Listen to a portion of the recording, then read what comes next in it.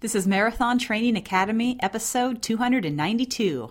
This podcast is brought to you by thenewkneeshop.com. Don't let knee pain slow you down or sideline you altogether. Let the latest running innovation, the new knee, help you get back on track. It's designed specifically to relieve that dreaded runner's knee pain. Get it now at newkneeshop.com. That's N-U-N-E-E shop.com, and use the code MTA15 for 15% off. This podcast is also brought to you by MetPro.co. They're the nutrition concierge service that we've been using for the past few months and really loving. Let MetPro's experts help you dial in your nutrition for your body composition goals. That's MetPro.co/MTA to find out more.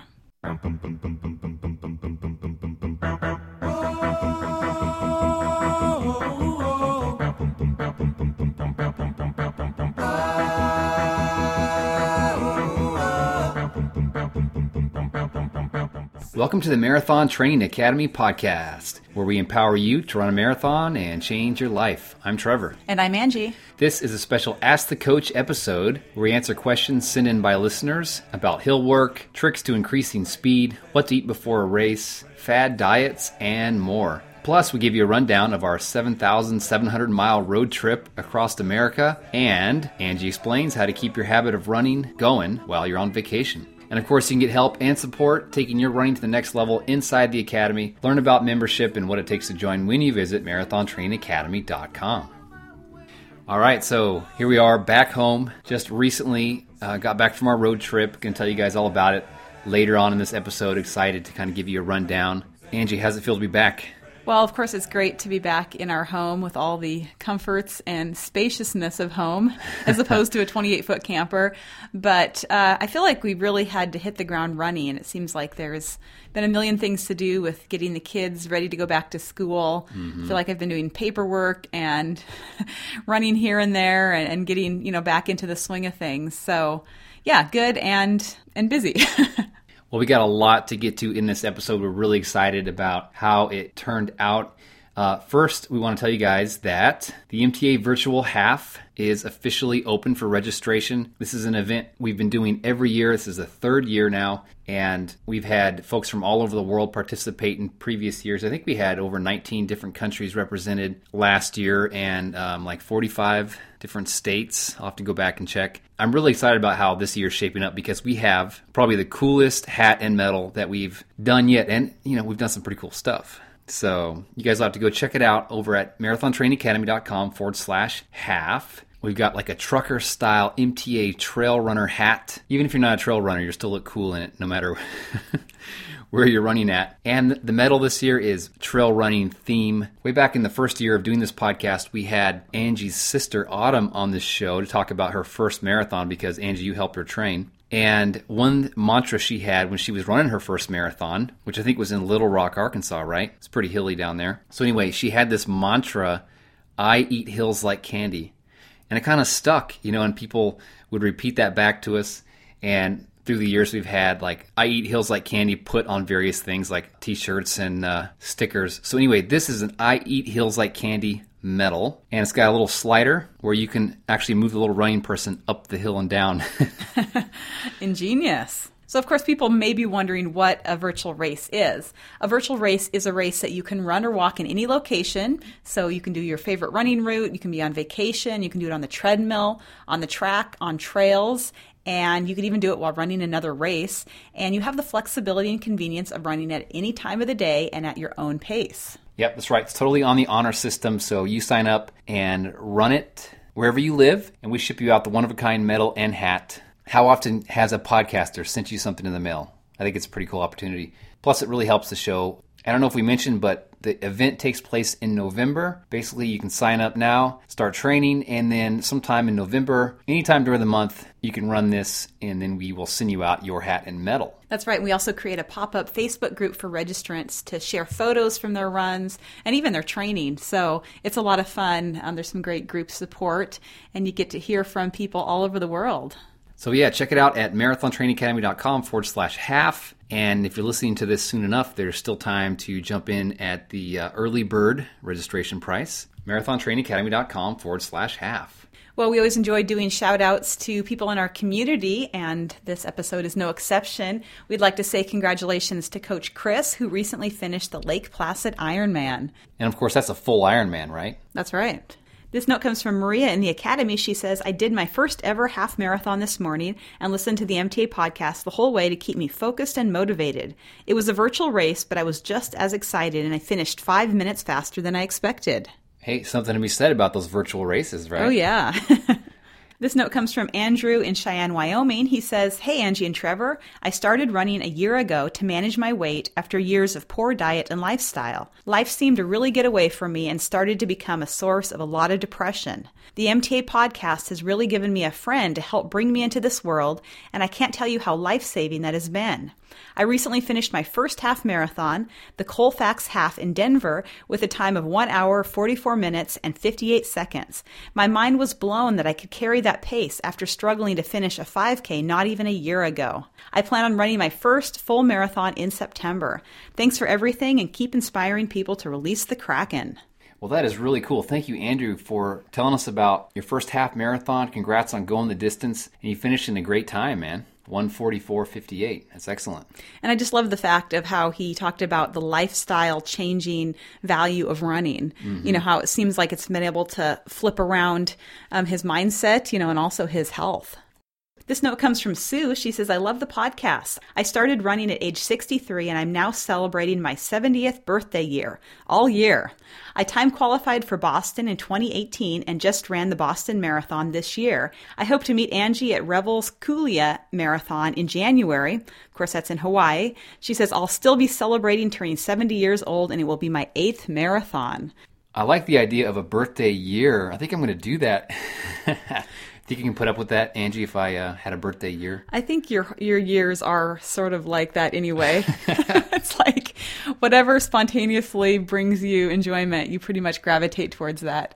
Yeah, why not? I mean, life is too short. Go out there and do what you love. And congrats, Sue, on taking massive action. We hope we do get to meet you in Hawaii at the Revel Kulia. I'm signed up for the half. Angie signed up for the full. In fact, we'd love to meet as many of you there as possible. Now you got a reason to go to Hawaii in January.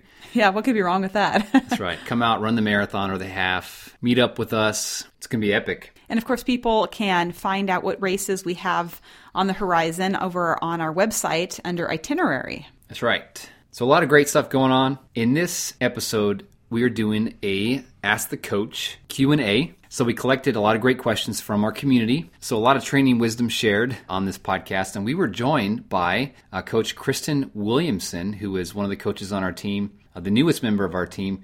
This has actually worked out pretty cool because as we were coming back from out west, we drove through Minnesota. And Kristen lives in a place called Wilmer, Minnesota. And we actually stopped right there at her house and were able to sit down and record this Q&A. So she actually joined in and helped us answer these questions, which is a lot of fun to have a guest coach on the podcast when we do one of these Ask the Coach episodes. Coach Kristen is a registered dietitian and an RRCA certified running coach. She's a 329 marathoner, Boston qualifier. It's been great to have her on our team. We now have 10 coaches helping clients around the world. Kristen has a Master of Science in Dietetics as well as a MBA. Is very accomplished. Yeah.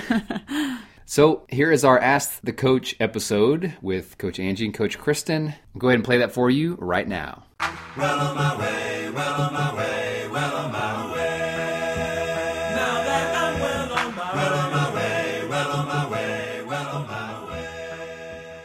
Hey, we are here in the flesh, in person with Coach Kristen Williamson. Here we are in Wilmer, Minnesota. Never thought I would say that. Welcome, Coach Thank Kristen. You. It's great to be on the podcast. What are you doing here in the middle of Minnesota? It's a beautiful area. Well, I'll be honest. I had no idea where Wilmer was until we moved here, until I met my husband a few years ago. So we recently moved to the area, kind of in more rural Minnesota. And yeah, it's been great to find some new running paths and get to know the rest of Minnesota. We lived in the Twin Cities for a while. All right, so we always love to ask, how did you get into this crazy world of marathon running? I have actually been a runner for quite some time. I remember growing up in middle school, I actually would go out on runs with my dad. So he was kind of the Nice. runner in our family and kind of spurred that in me. I was always really active, did gymnastics for a while, and so really saw running as a good complement to that and a good challenge. So I continued kind of on and off as I was growing up. And then actually when I got into college, my sister ran her first marathon. Kind of started this spark in our family of, what if we started racing? And so I did my first marathon while I was in college and just have been hooked ever since. That's awesome. So what was your first marathon? It was the Chicago Marathon. Nice. So really big race, great energy, just a ton of fun. I really remember kind of coming down the last straightaway and kind of thinking, I can't believe I just did this. I'm about to complete my first marathon, and there's just so much energy there. It's such a great race. It is. That's one that you definitely can walk away with and think, I want to do this again. Yes. I'd love to get back there someday. What did you study in college? So I studied nutrition. I knew I really loved food, loved being active. Hey, I'll Yeah. cheers to that. Yes. Yeah. And so was really interested in this idea of nutrition and how it works, how it affects our body, how it affects performance. And so started studying nutrition, graduated with a degree in dietetics, and then went on to become a registered dietitian. So that's why we're excited to have you on the team, because you're a running coach as well as a dietitian. And we do have some great questions that we gathered up from listeners and from Academy members. And some of those will be on nutrition, and so we'll jump into that. I guess let's circle back to your running for a second. We know your first marathon was Chicago, and then what other races have you done? What other marathons have you done? Oh, it's going to take me a second. You don't have to name them all, just maybe Yeah. some that rise to the top in your mind. Yeah, I'd say probably one of my favorites to this day is I got an opportunity to do the Big Sur Marathon out in California a few We years haven't ago. had that opportunity yet. That's on our bucket list, though. It's incredible. I actually left my watch at home for that one just to take in the scenery, and it's absolutely gorgeous. So we actually went back afterwards, and my husband is not a marathoner, but drove the course and said, I will run a marathon for this race. Nice. That's one to keep the phone out and not look at your watch, for Yes, sure. yes, it was incredible. I actually did Boston as well that same year, so that was See your Boston medal over there. Yes, yeah, it was a great experience. Did it for the first time in 2016, and just amazing. Had my family there, really great experience. And then actually went back in 2018 for a very rough race, lots of rain, but it was still an incredible experience. Yeah, that was last year. That was when the wind and the rain just pelted everybody the whole time. Yes, yeah, I will definitely say it was one of the hardest marathons I think I ever went through. It's kind of one of those races where you just, you tell yourself you're going to make it to the finish line and do whatever it takes to get there. You're so cold that you're like, I just have to keep running to stay warm, for one thing. Yes, yeah. And I remember there was a random stranger who actually had gym socks and was putting gym socks on people's hands. Oh. So I don't know who she was, but she was a saint. Wow. So it really helped. So what did you have to run to qualify for Boston? Yeah, so with my age bracket in the year that I qualified, I had to run a 3:30 to qualify, 3:30 or less, or 3:35, excuse me, for that. But as we all know, there's still some buffer room in there. Even if you make your qualifying time, you still have to kind of get below that to be able to actually make it into the race. Angie, you know a thing about that or two, right? Narrowly qualifying and crossing your fingers and hoping you'll get in. Yeah. We know a guy that missed it by 1 second because of the cutoff. Oh, man. It's so heartbreaking. It is. But just the fact of qualifying for Boston is amazing, whether you run the race or not. So, Yeah. Still, for those people who qualify and never run it, I mean, there's a surprising number who never even desire to run Boston, even though they've qualified. So, Yeah. Well, so many great races out there, too. It's tough to choose. it is. So many races, so little vacation time, right? Yes, that's always the issue. So what do you do for your day job now?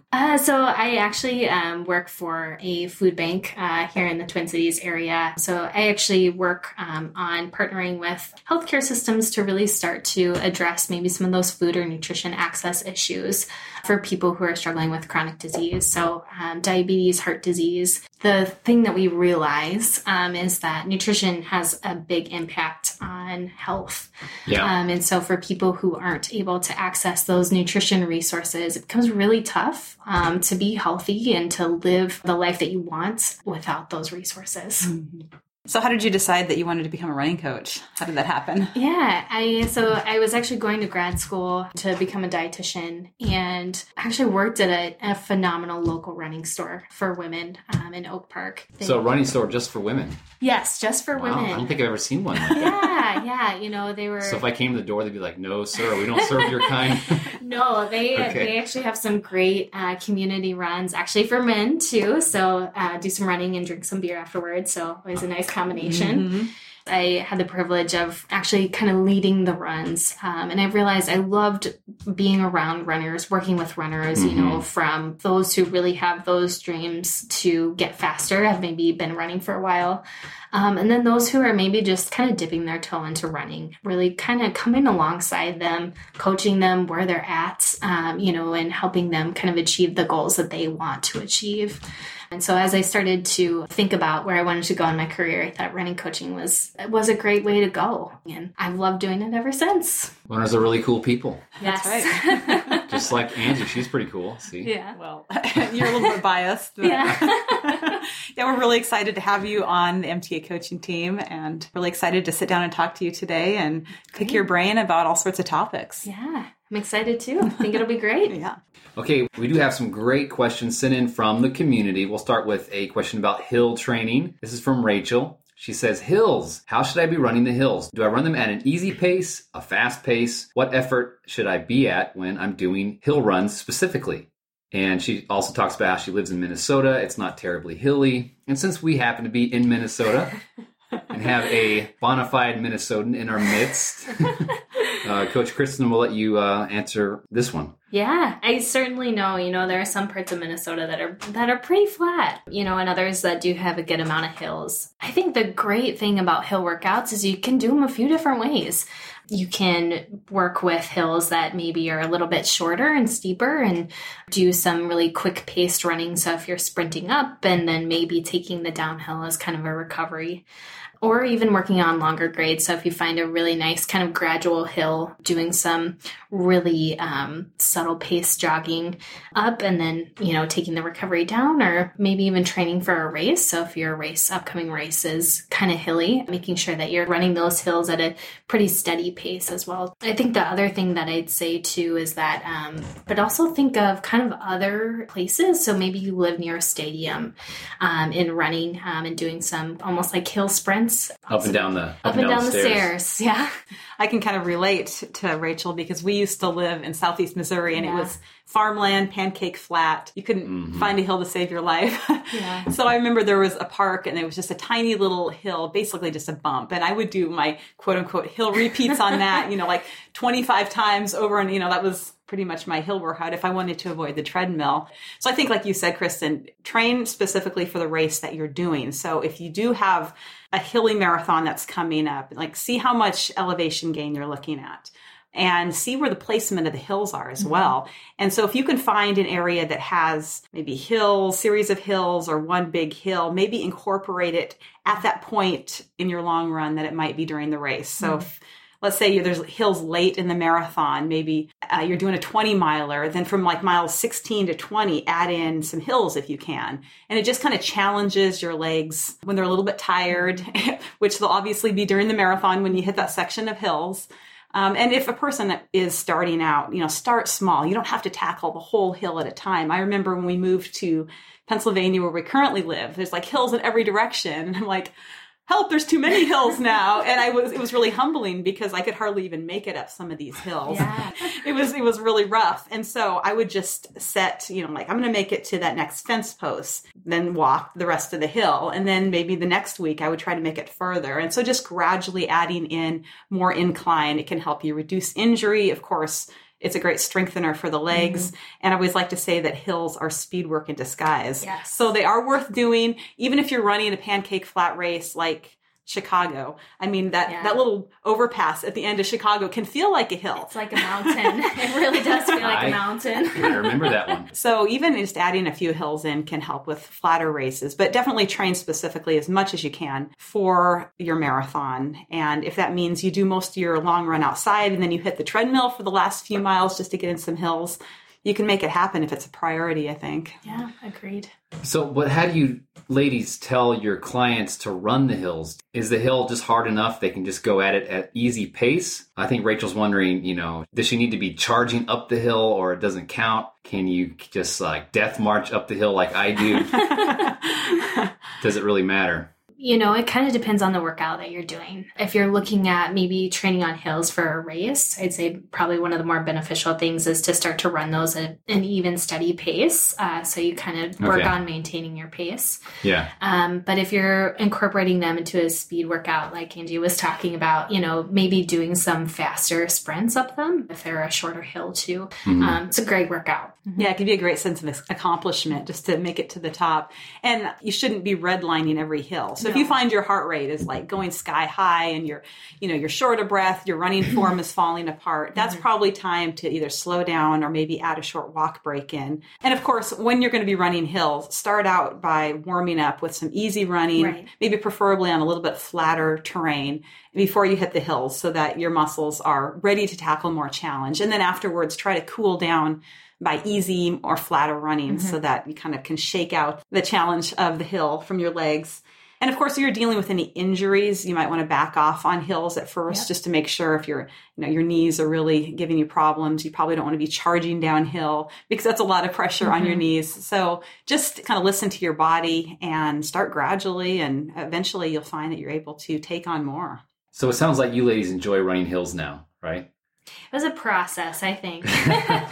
When you start running, I think like Angie mentioned, it sometimes can feel really daunting, so I think just gradually taking those steps to become a better hill runner can really, really help and be very encouraging. Yeah, definitely. I feel like having to run hills pretty much in all my long runs now. I feel like it's prepared me better. My last marathon was super flat, but I feel like doing long runs on hills gave me added strength and endurance to be able to attack that race at a faster pace. And of course, then if you're going to be doing trail races, you're probably going to run into more hills as well. So yeah, I think I do enjoy the challenge of hills quite a bit. Yeah. And just mentally, I think, sometimes I've run pancake flat races before. And so sometimes it's like, oh, I wish there was a hill in here and a little bit of variation in there. That's true. Yeah. Here's a great question from Dave. He's wondering about speed work and recovery. He says, what do you consider more beneficial to a marathon runner and why? Number 1, short sprints and a short recovery. Or number 2, longer sprints and a longer recovery. Both, I think, can have a place for a marathoner. Probably throughout your marathon training, you've got maybe some times in which you're not training for a longer race. And so sometimes it's fun to add in some of those shorter races. So if you're doing a 5K or 10K, and that's a great place to add in some of those shorter runs, really start to work on just building that speed. And then once you kind of move into more of that marathon training, starting to look at more of those longer interval sprints and workouts to start to kind of almost maintain that speed. When you think about a marathon, you're not going out in a full-on sprint, or you shouldn't. Hopefully. Yeah, or you shouldn't. And so then being able to kind of maintain that speed throughout, that full 26.2. Yeah, I've got to agree with Coach Kristen here. I think both have their place in a marathon training plan. Some of the benefits of a shorter intervals, like maybe we're talking 200 to 400 meters, maybe like a strides workout where you're running hard for a few seconds and then running slower. It helps improve your fuel economy. So it helps your body be able to process more oxygen while you're running at a faster pace. So it can bump up that VO2 max, which, everyone hears about. It can help you work on faster leg turnover. Sometimes as marathoners, we do, majority of our miles at an easier pace. You can kind of get into that marathoner shuffle where you're barely lifting your legs. That was me at my 50K. Yeah. So throwing in some of that shorter speed work can just really help your leg turnover, also help your running form. Also, it's a good way for the shorter stuff to add some speed volume in without really overly taxing your body by just doing really intense stuff. So especially if you haven't done a lot of speed work, it might be good to start with some shorter speed workouts. Just kind of teach your body like, okay, this is how you run at a faster pace, and break it in easily, because you don't want to go from like 0 speed work to be like, I'm going to do 2 speed workouts a week. I'm going to hammer it hard. It's all going to be speed. And then I will also say that for longer stuff, like maybe 800 meters up to what we call like the tempo run, like maybe 20 to 30 minutes of a comfortably hard effort, it helps you build stronger, steadier paces, which is great for the marathon because you're going to need that stronger, steadier stuff. It teaches your body to run more effectively and efficiently when you're tired. And I really think it helps kind of build that engine, that cardiovascular system.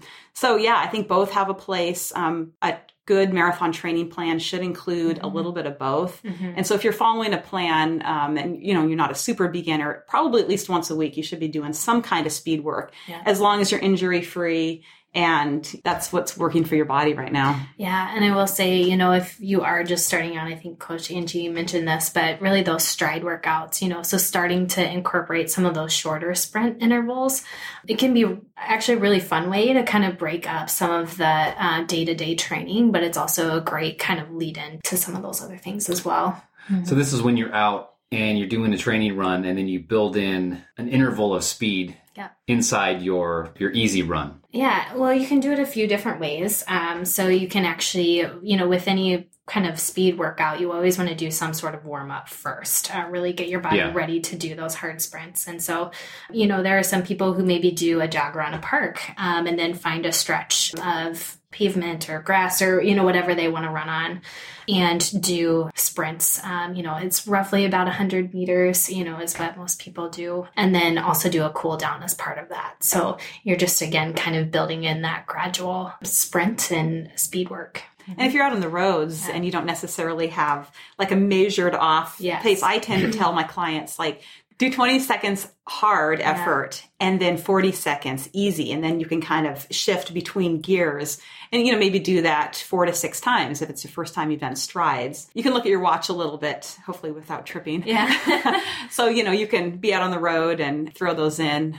If your legs are kind of feeling stale, even during long runs, a couple times, sometimes I'll throw in a few strides. Sometimes I'm having trouble keeping at pace and I just feel like, oh, my legs are heavy. Throwing in a few of those strides, it kind of recruits those fast twitch muscle fibers, and it can kind of give your legs a new lease on life. Sometimes, not always. Yeah. And I think that's one of the great things about some of that speed work is it can be as informal as I'm going to sprint to that next intersection or that next light post. There's sometimes where that's just the speed work that I'm feeling that week, but there are other times where it's a little bit more structured, but there's variability and there's choice. Okay, so here's a question from Amanda. She says, are there tricks to increasing marathon speed? So we were talking about speed work a second ago, but of course there's more that needs to be done in one's training to increase speed other than just speed work, right? That's right. Yeah, I would say first you want to focus on consistency. So if you're looking to get faster in the marathon specifically, try to maintain your running base between races. I know a lot of people who will train hard for a marathon and then they kind of just don't do a lot of running and then they want to get back and train for a marathon. But if you don't have that running base in place, you probably don't want to be throwing in a lot of speed work. So try to maintain that running base in between your races, even if you're not training hard at the moment.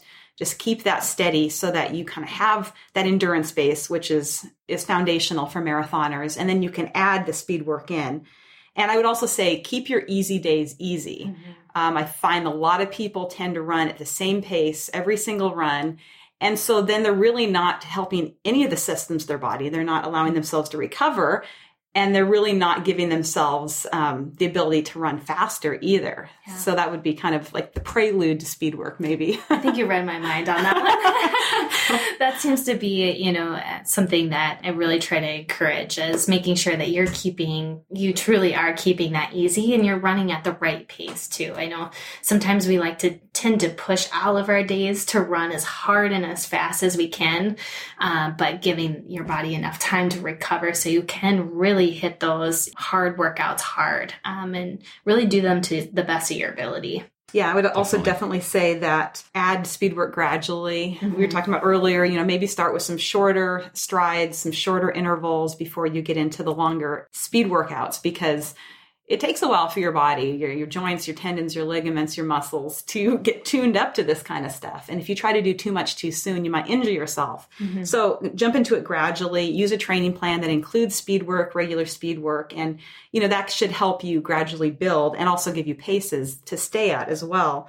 And then I would say some non-necessarily running work that you can do is dial in your nutrition to support your speed goals, because it really helps if you're feeding yourself more high quality foods. It's going to run better, in my opinion. And then adding in regular lower body strength work as well, kind of strengthen those muscle groups so that they can handle more of a load, maybe some of the explosive, high intensity stuff.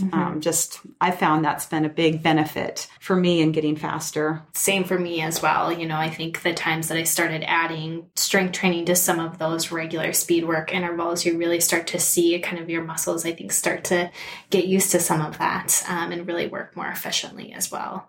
And strength training also helps to prevent injury. So if you're doing more of that impactful running, doing more speed work, adding that strength training can really help to kind of get your muscles and all of your ligaments and joints to where they need to be, especially when you're putting more stress on them. I remember trying to race a 5K, and right before I left the house, I grabbed a handful of peanuts. I felt those peanuts, man. Every single peanut was lodged in there. I know. It's like, that is the wrong thing to eat right before you go run. Yeah, I think, most people have maybe that mistake that they've made. I know I've had a few where it's just like, no, that wasn't right. Yeah, I think Angie's got a great story about her first marathon and Sunday dinner. Oh, well, I was training for my first marathon. Right. I think I had a 16-miler, and I wasn't able to get it done in the morning, so I had to wait until the afternoon. Well, then we had like this big lunch. I think it was like fried chicken, mashed potatoes, the whole works. Yeah. And I only left like an hour between eating and going out for my run. Yeah. And yeah, that all came back up. It was not pleasant the second time around. And I never ate that close, to running again. Well, especially something so indigestible. Yeah, that's pretty heavy on your stomach, I'm sure. All right, so while we're on the subject of food, we got some fueling and nutrition questions. This first one is from Carolyn in the Academy, and she asked, should you make any specific changes to your diet in the week leading up to a race? I don't want to deprive myself of well-balanced calories and carbs to do well, but also don't want to go in feeling bloated or risk GI distress. Yeah. So great question. What do you eat, or what changes should you make in the week leading up to your race? Yeah, that can be so frustrating. I think sometimes for people who trained so hard for a race only to get to race day and have that GI distress, I know that can really wreck your marathon. And so one of the best things I think you can do is we talk about training, and we talk about, following your running plan, and trying different things out, whether it's getting new shoes or trying new gear. Same thing applies to nutrition. That week before the race, that should be really your time to really kind of execute on your plan. If you've got a solid breakfast, making sure that you know kind of what you're eating and you've tested that out too. We see some of that GI distress coming from maybe people eating too soon to the race. Making sure that you give yourself enough time to really let your body kind of digest that, so you're not really feeling the stress of that. Do you typically eat, Kristen, before a marathon, like a morning marathon, or do you just do it on an empty stomach, other than fuel products that you might take? Yeah, I typically do eat before a marathon, especially if it's going to be, a hard marathon. If I'm going for a PR, I want to make sure that my body's got enough of those carbohydrates to really be able to perform at its best. And so, there are some tried and true breakfasts that I have that I'm testing out. I'm actually preparing for a marathon overseas right now, so trying to figure out what's best there and that I can take with me to really be prepared for that day. Okay, now you got to tell us which one. Yeah. So I am running the Berlin Marathon in September. Right. You told me about that. Yeah, very excited for that. Yeah, and so actually this weekend I said, okay, I really got to figure out kind of what I'm eating beforehand so I can start to test that out. Then how many hours before your race do you try to have that meal done? Yeah, for me, it kind of depends on the person and what they're eating and how they tolerate it. But for me, I find that probably about an hour before is what works best. That's kind of what my gut tolerates, and I found that to be really effective too. While also, not waiting too long in between the time that I eat and the time that I run. I think one key, like you talked about, is not doing anything new, especially 3 days before the race. And I think a lot of the old information about carb loading, like you have to stuff yourself with extra carbs and food in the leading up to the race, is only going to leave you probably feeling bloated and maybe have that GI distress. So yeah, like you said, try to eat those tried and tested meals and what worked for you before your long runs, your successful long runs, especially. Try to do that for your race. And everyone's digestive system works differently, like you said. So it's really important just to get your bowels moving on before you get out there to race. And so some people may need, 2 to 3 hours for their meal to digest and to pass things through. Some people, maybe can do an hour. So you'll figure that out in your long runs. And, of course, that's what the porta pots are there for. Bring your own toilet paper at Berlin, just telling you. Oh, that's good to know. That's great to know. Pro tip.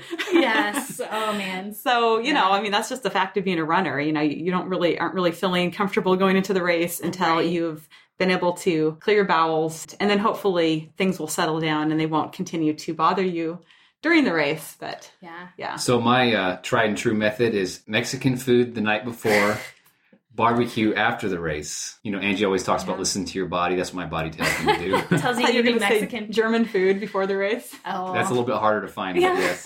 Well, in Berlin, it's there. You might be able to find it there. Yeah, I don't know. That's probably after the race. You have to get some currywurst. That's what they're known for. I know. I was looking at that, so I'm actually really excited to try that.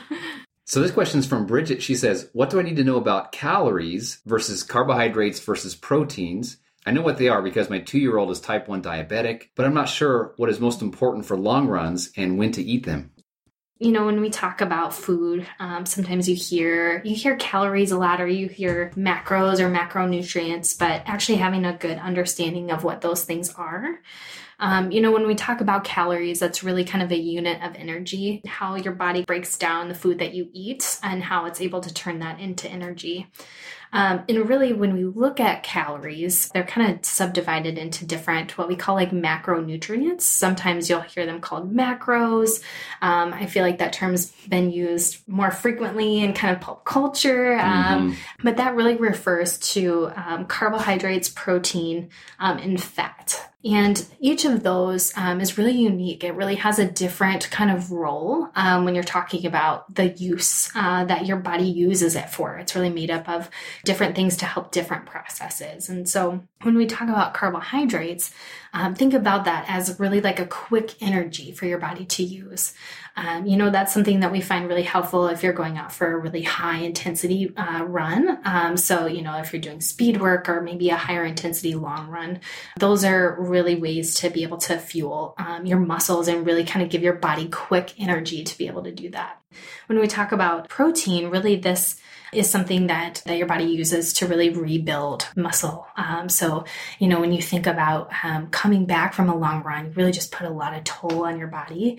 And so making sure that you include protein in that post-run meal as well too. And then fat actually plays a really important role. I know for a long time we've had this really kind of fear of fat to say, oh no, don't eat fat. I really think we're kind of out of the dark on that one, I hope. Yeah. And so really incorporating some of those unsaturated fats into your diet, as these are things that help to really actually help your body kind of absorb some of those vitamins and minerals that are also really important for runners too. You think that one of those is more important for long runs or a combination?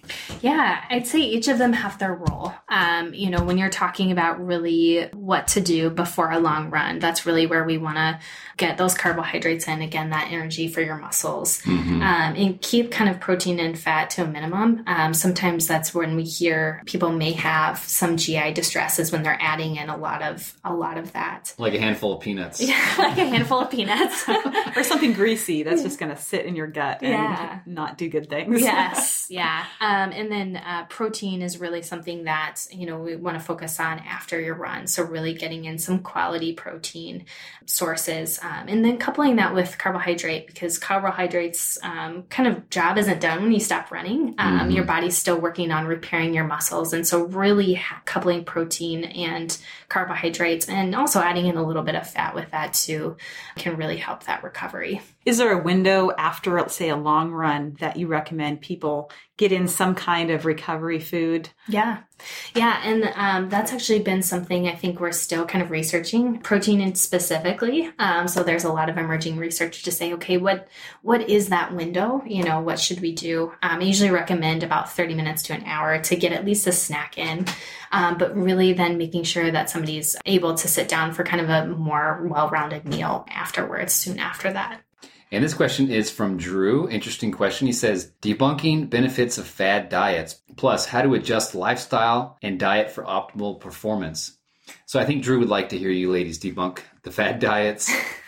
And then he also has a separate question, how to adjust your lifestyle and diet for optimal performance. Yeah, I'd say, on fad diets, I kind of feel like there's a new one cropping up every week.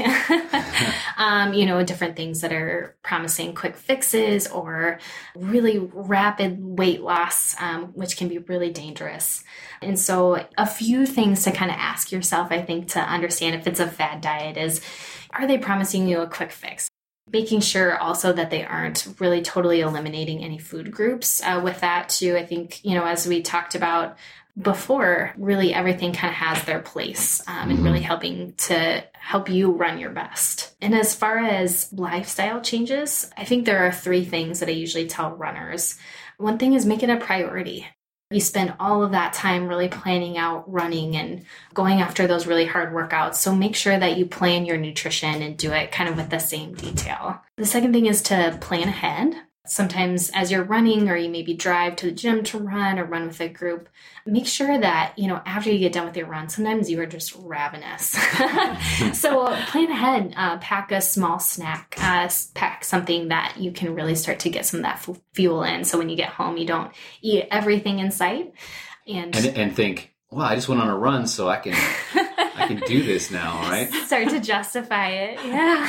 A bag of Cheetos, whole quart of ice cream, whatever. Yeah.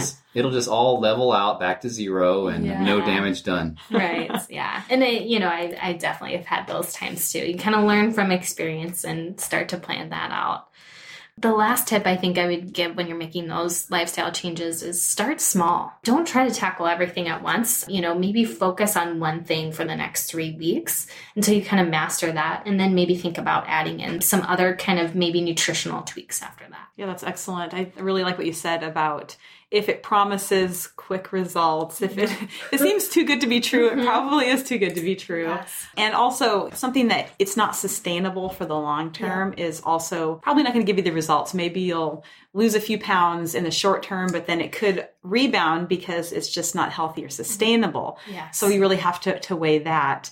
And also another thing is that what works for maybe your running partner or your spouse or a friend may not necessarily work for you because there's a whole different variety of factors, including your age, your gender, where you're at in your hormonal cycle. There's just a lot of your activity level. All those kind of things factor in. And I know personally what worked for me 5 years ago may not work for me now. Yeah. You have to be open and sensitive to what your body is telling you and what it needs and not be so stuck in one framework that you're afraid to change.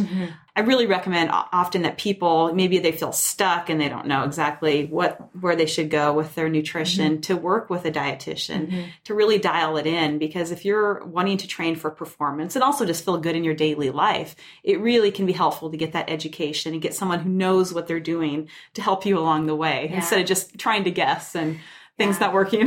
Well, and it is so individual too. And I think another thing, we don't always think of, but different taste preferences. You should enjoy what you eat, and so making sure that you can do that within your parameters too. If you're training for a marathon, making sure your body's getting the fuel that you need, and also that you're enjoying what you eat too. Exactly. We shouldn't punish ourselves. If I find a lot of people, they tend to punish themselves with exercise for what they eat. And it can be kind of a destructive cycle. Yeah. Being really critical about your body, especially in the running community, because maybe you never feel like you measure up to other runners. There's a big comparison trap that we can fall into. And so realizing that it's just all about focusing on yourself and how you can optimize your own nutrition and not worry about what other people are doing. Yes, yeah, and it's huge. I think you hit it right on the head. Definitely a big trap that we tend to fall into is comparing ourselves to where other people are at, and specifically with nutrition too. Definitely. Yeah. Good stuff.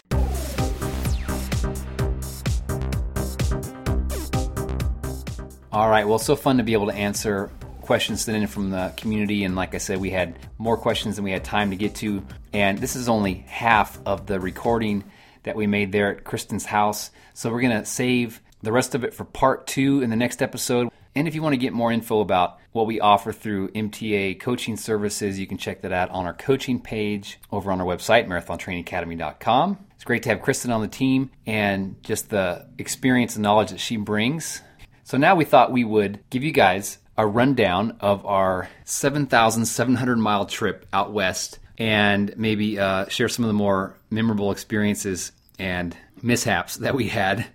Before we do that, though, we'd like to thank this episode's sponsor, New Knee. We know the running season is in full stride and people are beginning to log some serious miles, but don't let runner's knee pain keep you from completing your runs. You can take action against it with New Knee. It's a running innovation designed to provide immediate relief to runner's knee symptoms. That's right. It's the direct result of Ironman triathlete Mike Emmerline's own 5-year struggle with runner's knee. He was unable to get relief from other remedies, so he came up with his own solution. New Knee's unique design relieves the pressure that each stride places on your kneecap, and the research reveals if you relieve the pressure, you'll relieve the pain. Today, runners from coast to coast are getting immediate relief with New Knee, including Hall of Fame running back Thurman Thomas. He uses New Knee to stay fit and active. New Knee has been 5-star rated by running injury specialist Ben Chateau, who we've had on the podcast. So don't let knee pain slow you down. To stop runner's knee in its tracks, go to newkneeshop.com. That's N-U-N-E-E shop.com. And use the code MTA15 for 15% off. And we'd also like to thank MetPro for sponsoring this episode. Their nutrition concierge consulting service that helps you really dial in your metabolic rate. MetPro stands for metabolic profiling. They provide you with a nutrition coach that works with you one-on-one to help up adjust or down adjust your meals in order to get your metabolism up and running efficiently again. Of course, you guys have heard us talk about them on the podcast. It's been working great. Angie, you've been killing it on MetPro. Yeah, it's been really wonderful to work with our nutrition coach, Natalie, for the past 9 months. And she's helped me dial in my nutrition so that I'm able to lose fat and also have all the energy I need for running marathons and all my other workouts. I've been able to lose 30 pounds and just super excited to feel like myself again, really. Yeah, it really has been a blessing. Check them out at metpro.co/MTA, and that's a .co, not a .com. metpro.co/MTA.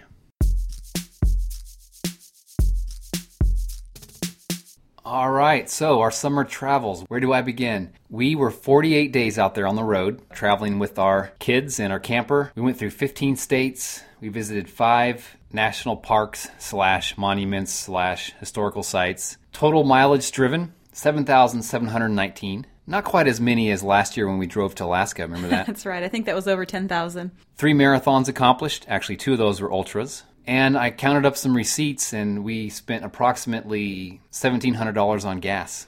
Wow. I'm not surprised. It felt like we were gassing up all the time. So let me paint a picture for you guys. We pulled this 28-foot travel trailer behind our Suburban, and we did upgrade our Suburban because last year, coming back from Alaska, it like almost completely left us stranded. So now we have a 2014 Chevy Suburban, perfect for hauling kids and hauling a travel trailer. Now the camper is pretty nice inside.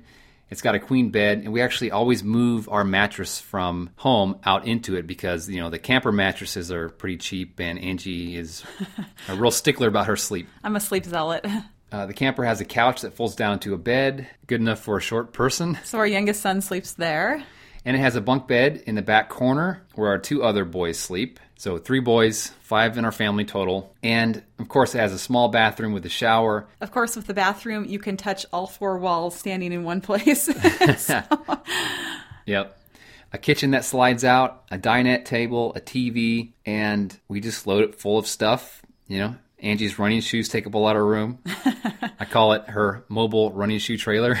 I think actually you brought more shoes in this trip than I did. I don't know. I was about like that. tripping over them all the time. Ah, the great American road trip. It recalls a simpler time in American life when families would leave the cares of suburbia behind and get a king-size view of the ever-changing landscape of America through the windows of the family automobile.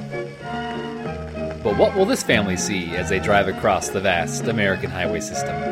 Perhaps Lake Michigan will come into view, or the mighty Rocky Mountains. Or they might encounter other less inspiring attractions, like the world's largest buffalo statue, or a mural made entirely of corn. And who can forget the birthplace cottage of President Herbert Hoover? Happy sounds can be heard from the backseat of the car when the children occasionally glance up from their tiny screens and take in the beauty of the natural world. Here's one of the young lads now. Gee, golly, Mom and Dad. I just saw a cow taking a dump. Aren't road trips swell? As they drive along, the day grows late and the family still hasn't stopped for supper. Father better find a place to stop soon, because Mother's attitude is sinking fast. Maybe a hamburger stand will be just around the next bend. Better luck next time. Looks like the family will be eating leftovers from their tiny camper refrigerator again. When you're pulling a camper across the U.S., always be sure to allow plenty of time for your morning exercises. We recommend warming up with a few dozen jumping jacks, then jog around the campground in a vigorous manner. Be sure to wave to all the other campers, because everyone loves an enthusiastic morning person. Only 2,000 miles more to go until they get to Grandma and Grandpa's house. Looks like it will be another glorious day on the great American road trip.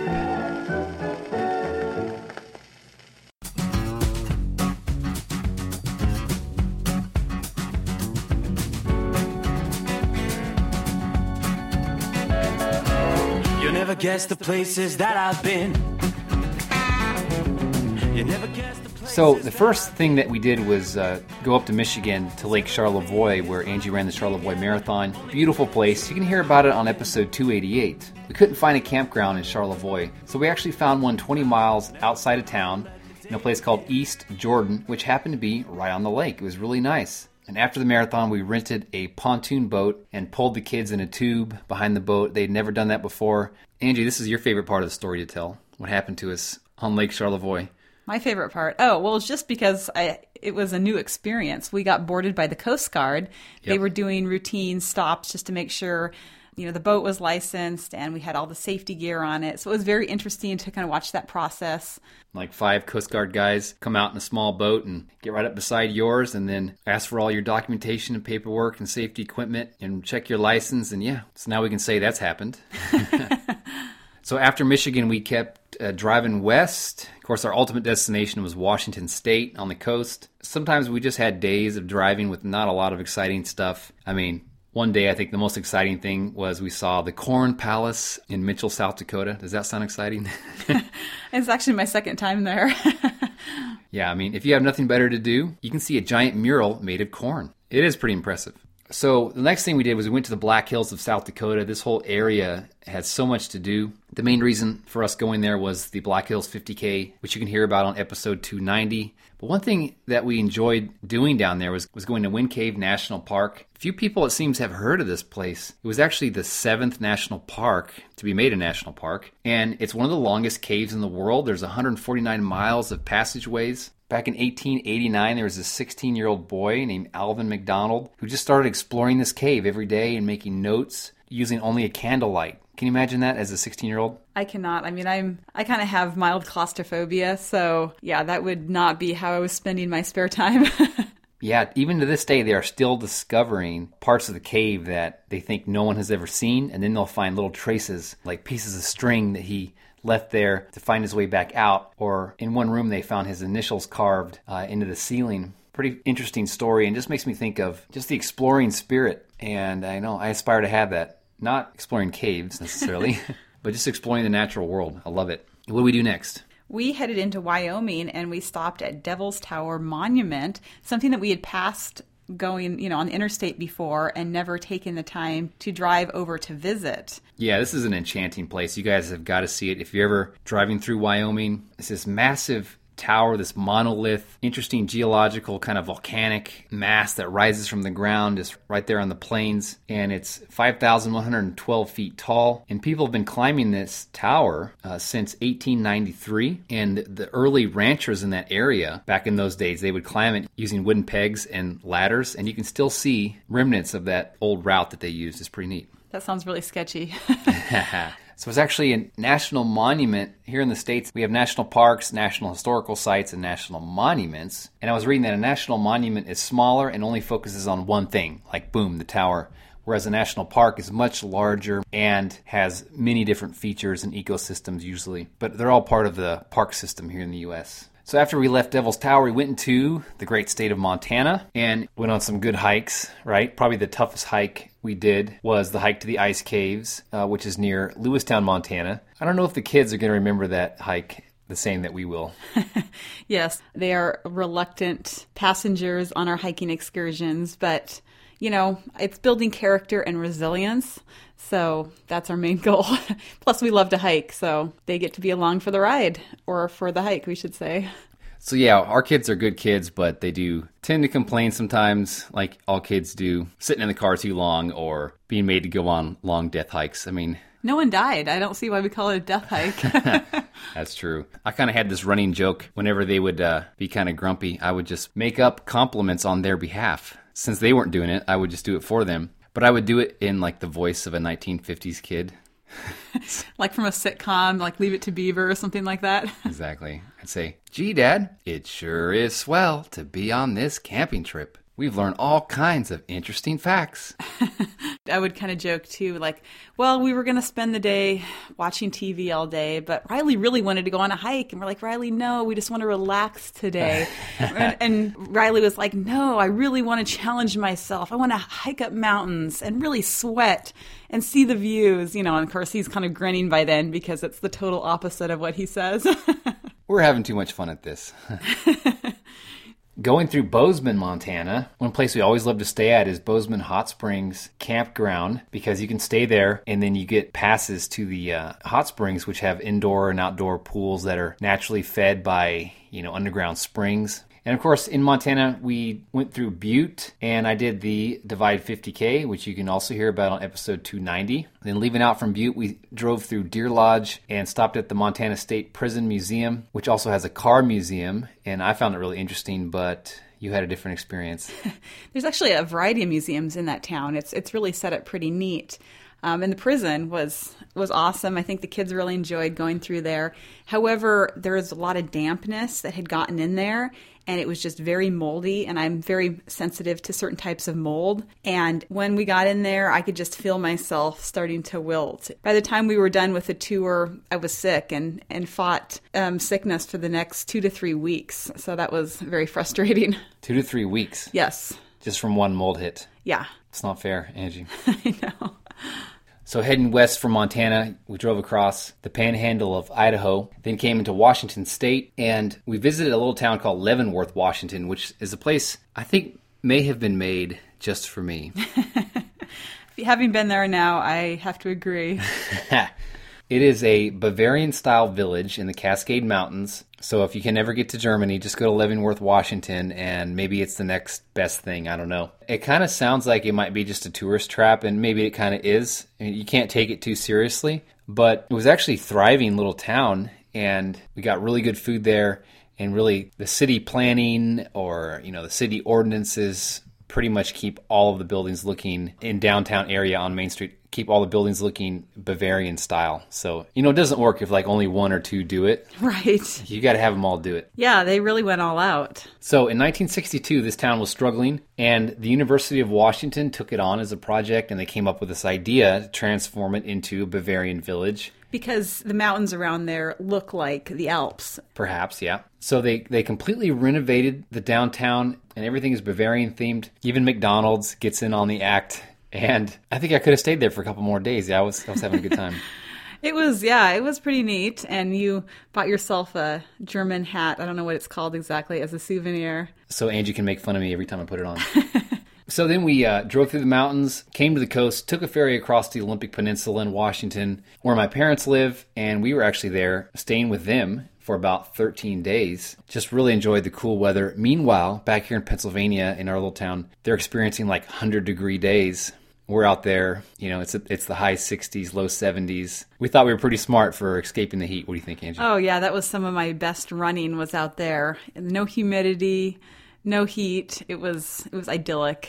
Plus, we got to go to Olympic National Park. Such a dramatic place. Many different ecosystems, from high mountain ridges and glaciers all the way to rainforests and, rocky beaches. Just hard to describe, but we actually got away for a day, just Angie and I, and were able to do some hiking out there. Yeah, I really enjoyed that hike. Just so beautiful and refreshing to be up there in the mountains.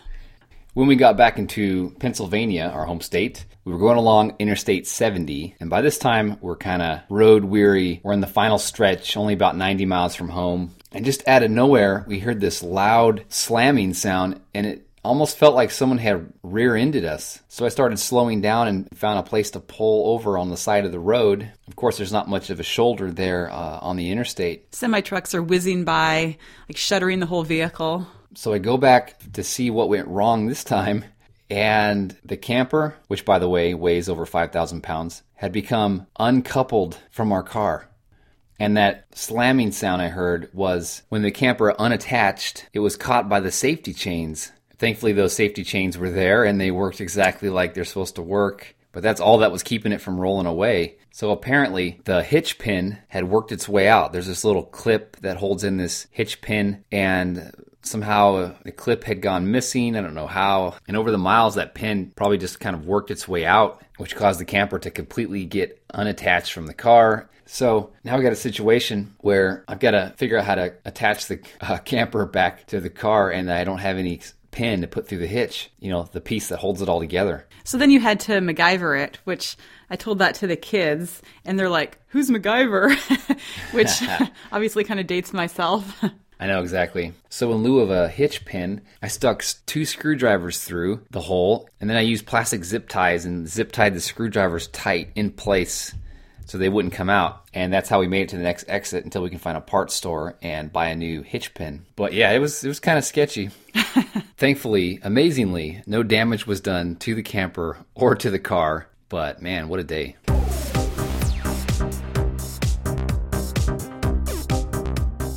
So that's a little look at our travels. In just a moment, Angie's going to explain how to stay active and keep your running going during your travels and during vacation. First, we'd like to say a big word of thanks to our shoe sponsor, On. They're a Swiss company born in the Alps with one goal: to revolutionize the sensation of running. And the whole company is based around the idea of zero-gravity running. And what makes On different is its emphasis on clean, minimalistic design, as well as its sole technology, which gives you the sensation of running on clouds. And we actually wore these shoes hiking and got some for our kids, wore them at our marathons. Yeah, that's right. I've been wearing them for several months now and have 4 different On models. I would love all of them. They've pretty much taken over my running running shoe collection. So they were very comfortable for both the marathon, the road marathon, and for my 50K. So these shoes are so comfortable you won't want to take them off. They have a full range of shoes and apparel to power your full day on and off the trail, so they make more than just running shoes as well. And you can try a pair of Ons for yourself for 30 days and put them to the test. That means actually running in them before you decide to keep.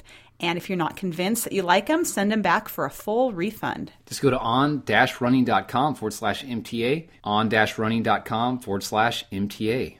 Thanks also to Tiger Balm Active. An important part of optimizing your running performance is your pre-workout routine. So check out Tiger Balm Active Muscle Rub. It's a great way to loosen up your muscles before you work out. You can feel this cooling, warming sensation that immediately goes to work on your muscles. And they also have some great products for after your workout to help prevent soreness. They have the Tiger Balm Active Muscle Gel and also the Muscle Spray for hard-to-reach places. It's non-greasy and gives you that warming sensation that gets your sore muscles ready to go or ready to cool down so that you don't have that residual soreness. I often will apply it pretty much everything from the waist down if I'm doing a tough workout or a long run, and it works great. So get your muscles ready for peak performance. Go to your local CVS or Rite Aid store today, and you can pick up the Tiger Balm Active Muscle Rub and the Tiger Balm Active Muscle Gel and Muscle Spray as well. That's Tiger Balm Active, available at your local CVS or Rite Aid. Well, runners have found that one great way to enjoy vacation and traveling even more is to explore the area on your own 2 feet. Just going out for a run and just really seizing the day, keeping your running going while traveling. Angie, what are some tips we can share? Yeah, I really feel like I enjoy traveling and vacations more when I'm staying active and staying fit. Of course, you do need to be more deliberate about your planning and preparation in order to do this, but I wanted to share a few ways that people can keep up with their running routine when they're traveling, and even if it's a long extended trip like we did. The first thing that we enjoy doing is to schedule races to run on vacation. You can look for races near your traveling destination, or of course you can choose to run a specific race and travel to the destination for that race. A runcation. That's right. And so if you're going to be traveling somewhere and you're kind of looking for a race in the area, one great site is active.com. You can enter like the zip code or the city and state, and it will pull up a list of races in that vicinity, everything from 1 mile runs to longer distances. So that can be a great option.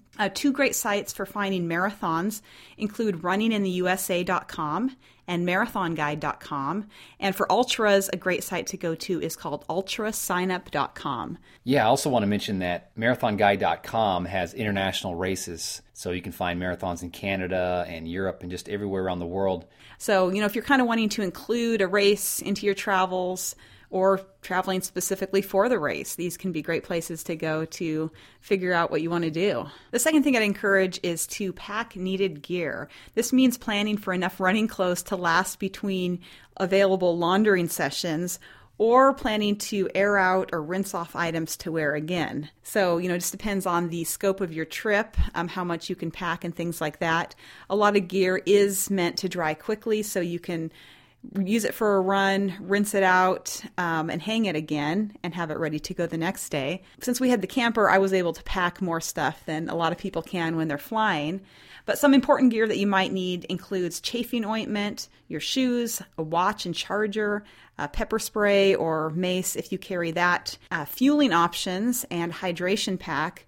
Hydration packs can be great, especially if you're going to include hikes or longer runs into your traveling plans. And if you forget anything, it might be a good opportunity to check out a local running store and talk to the staff about good places in the area to run. And one of my favorite things to do, of course, is look for places to run wherever you stay. So this may be a gravel road that goes out into the country. It may mean doing loops around a small town, maybe in a city where you're staying, a local track, maybe a treadmill in a hotel gym. I mean, there's lots of options. And some great places to find popular running routes include Map My Run, and it shows the most popular running routes in the area.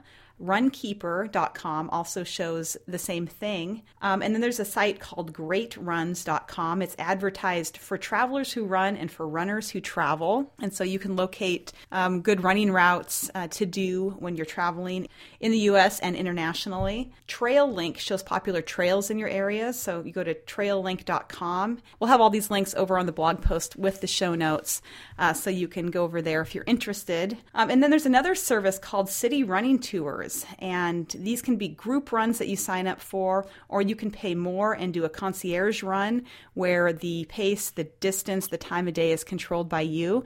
And we've actually heard from an Academy member who has done this when she's traveled to different cities.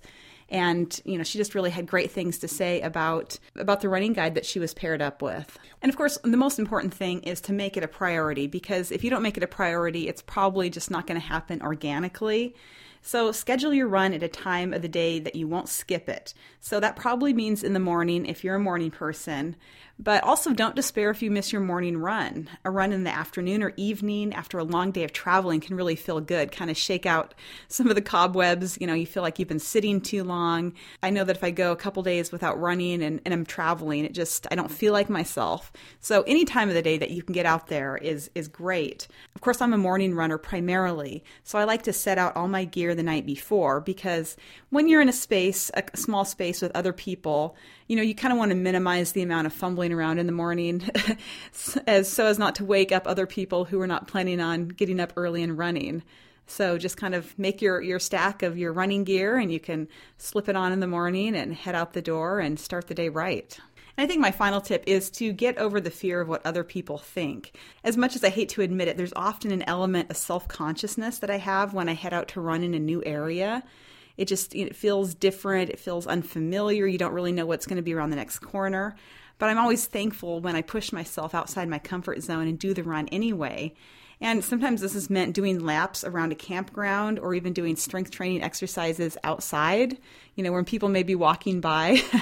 And often you're thinking, I look like a loon, but it really doesn't matter. It's more important that you're feeling good, that you're meeting your goals, and don't worry what other people are thinking about you. So I don't know, Trevor, do you feel self-conscious running in new areas or unfamiliar areas? Not usually. If I'm running through big cities and have to stop at a lot of crosswalks, and I'm like, here I am, like in my short shorts, waiting for the crosswalk, sometimes I feel like I'm kind of in a bubble and everyone's looking at me, but it's probably in my head, That's right. People are pretty used to seeing runners. When we were in London, there are just runners everywhere. And certainly there's plenty of U.S. cities that are like that too.